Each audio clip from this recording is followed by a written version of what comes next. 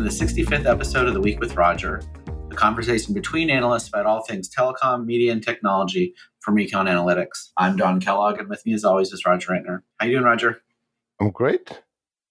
Good. So last week was a busy week of investor conferences. We heard from the CEOs and CFOs of all of the national network operators. And, typically we'll do analysis and commentary whenever these folks speak.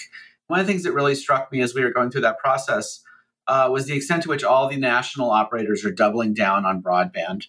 And they all seem to view it as a huge opportunity. So I thought maybe we could talk a little bit about that and kind of what our perspective is on that. Yeah, well, cable, the cable MSOs were the big winners in fixed broadband for now the last decade, if not longer, right? They were really running the table.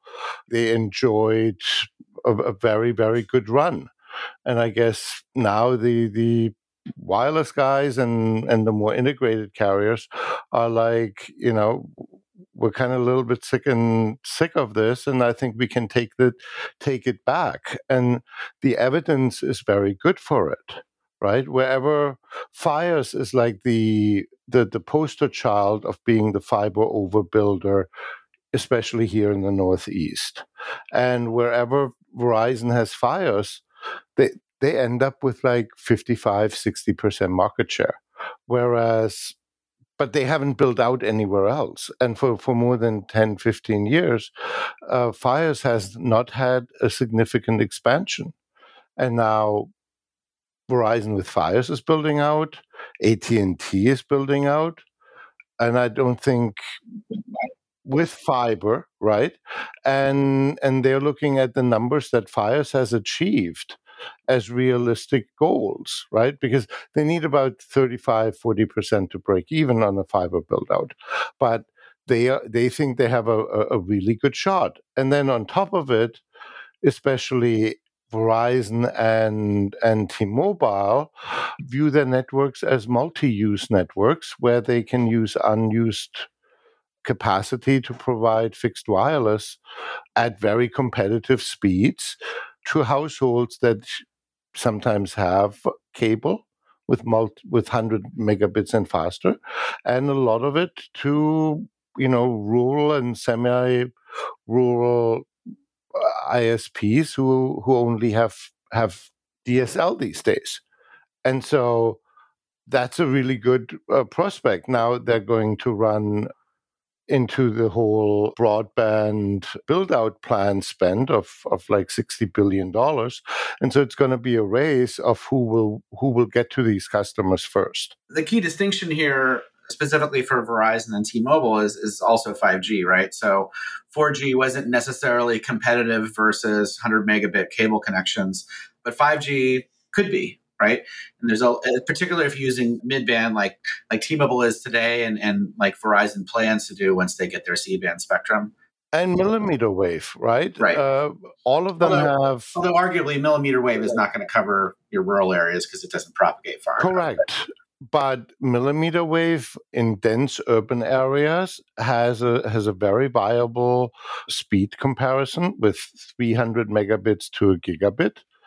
And especially for people who have been disappointed by cable, and we can read in the press about that, they're just waiting for a viable alternative to show up. And so, will you get 60% market share with millimeter wave fixed wireless in dense urban? Maybe not, but you can get 20, you can get 15.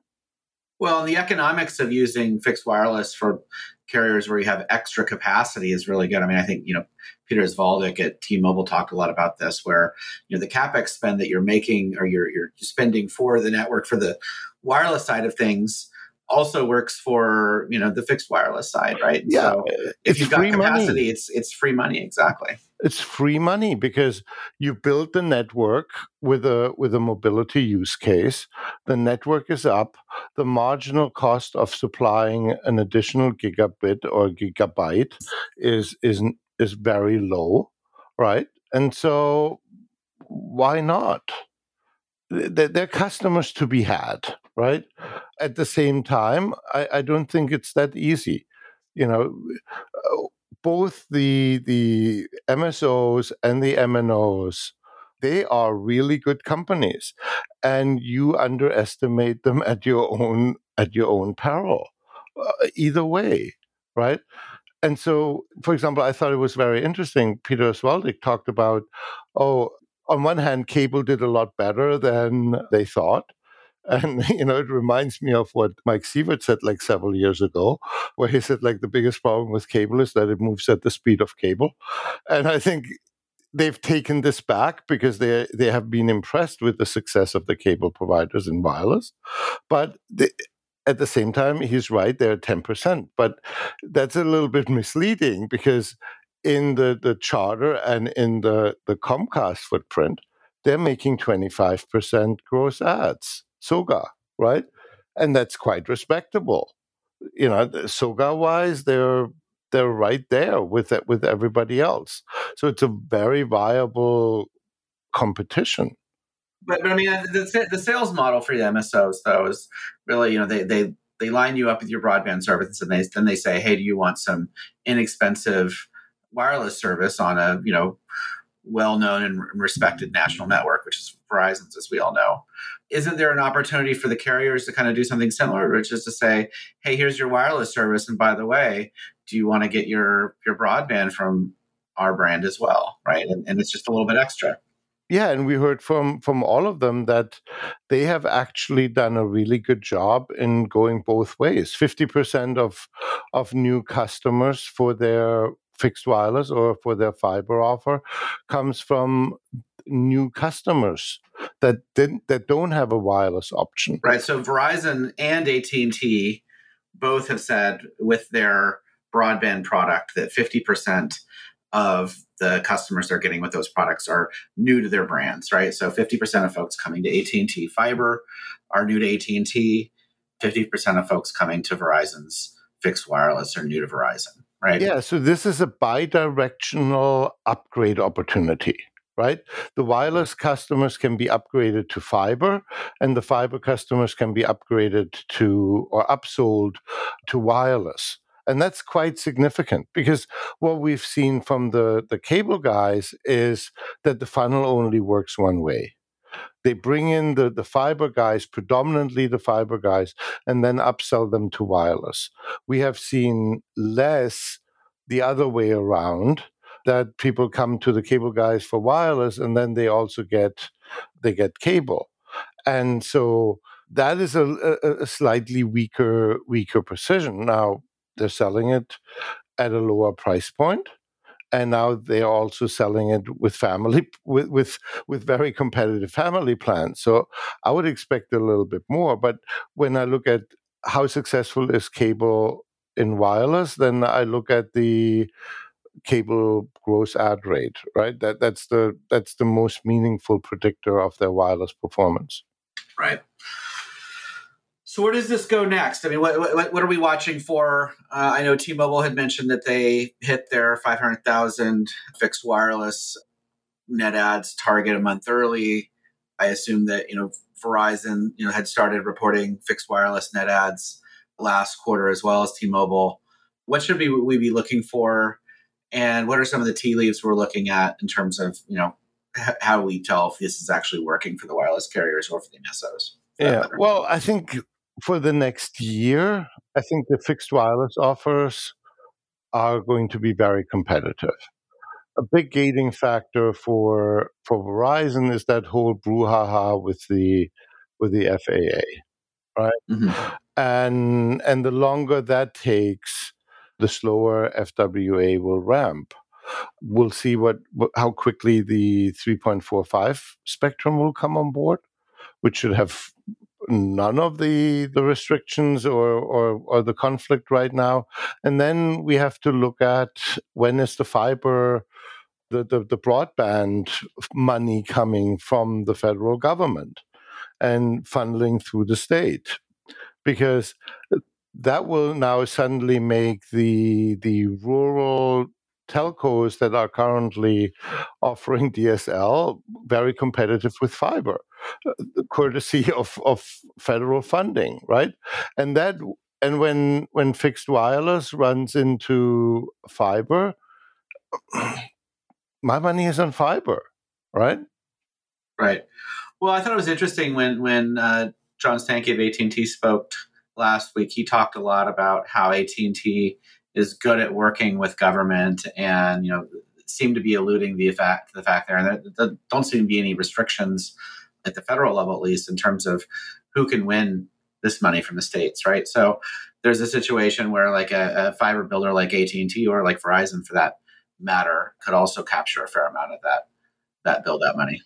Absolutely. Now it would be a reversal of strategy, because when you look at it over the last 15 years, the companies like Verizon, like AT&T, have gotten rid of their very rural lines and focused mostly on urban and suburban markets. And I think that's a big misunderstanding with a lot of people that think like AT&T and Verizon are still serving, very lightly populated areas.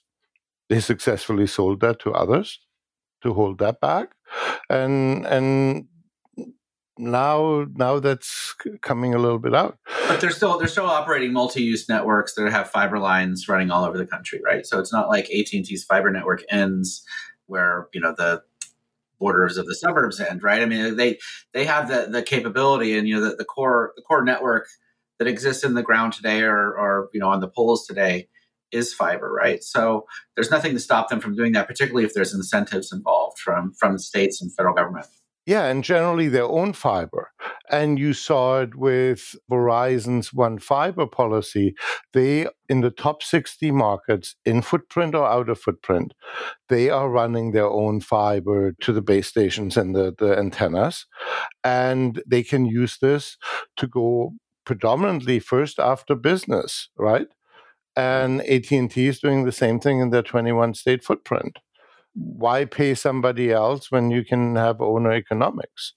So we see that the only one who is buying fiber exclusively from a third party is T-Mobile. I'm waiting for T-Mobile to potentially resurrect some plans of using some of the 2.5 gig spectrum for microwave backhaul, especially in rural America, where you don't need 200 megahertz of spectrum for a couple hundred people. So there they can significantly cut costs. I see that. And the other thing I'm looking forward to is to see, how Manon Brouilette will change Verizon's consumer group. Because, we always say numbers and facts are very important, but people make decisions, right? And even though she said at the investor conference nothing will change, I'm sorry, new people join to make changes. If you want to have no change, you keep the old team.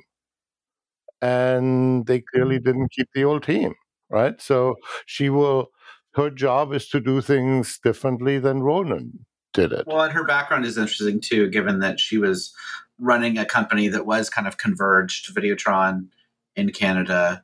They did have MVNO agreements, but they were kind of forced upon them by the regulators. So I think there's some interesting perspective she's going to have, given that there's a lot less regulation here in the U.S. Well, when you look at the voyage that Videotron, she was the CEO of Videotron until 2018. And so she was the cable provider, fixed internet. Then they became an MVNO. Then they bought spectrum in most of Canada. And when the wind transaction fell through, they sold it again outside Canada. And then she built her own wireless network within Quebec. And so in a way, she went down the road of what the cable companies are doing themselves right now, right? And they're building their own network. So she walked in their shoes, which can be really good for cable or really, really bad, because she knows exactly from their side of the table of how that whole relationship and their constraints are looking like. But at the same time, one of our industry friends said like, oh, she ran this Videotron in Quebec. That's the size of Ohio, right? So, and Kenan from Barclays, where she spoke, was like, he basically said the same thing. It's like, oh, but Videotron was really small, and she's like, yeah, but it's the same mechanics. So we'll see how that works of scaling the lessons from a smaller integrated telecommunications provider to one of the 10 largest in the world, right? So there's a different set of challenges. Now the mechanics are the same, right?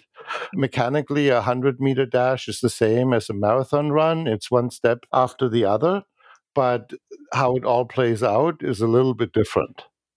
And so I'm looking forward to that. Well, nobody is born into running these companies, right? So I think anybody who comes into that role is going to have a period of time when they're learning and kind of wrapping their head around the scale that a company like Verizon has, right? And she got that luxury over the last 6 months of being the COO next to Ronan, and Ronan is an excellent executive. He did a lot of things really, really well, knows this market extremely well after being a very seasoned executive at O2. And I'm sure he will be missed, not by the competition, but he's a good guy. All right, Roger, that's all we have time for this week. We'll talk to you next week. Talk to you next week. Bye-bye.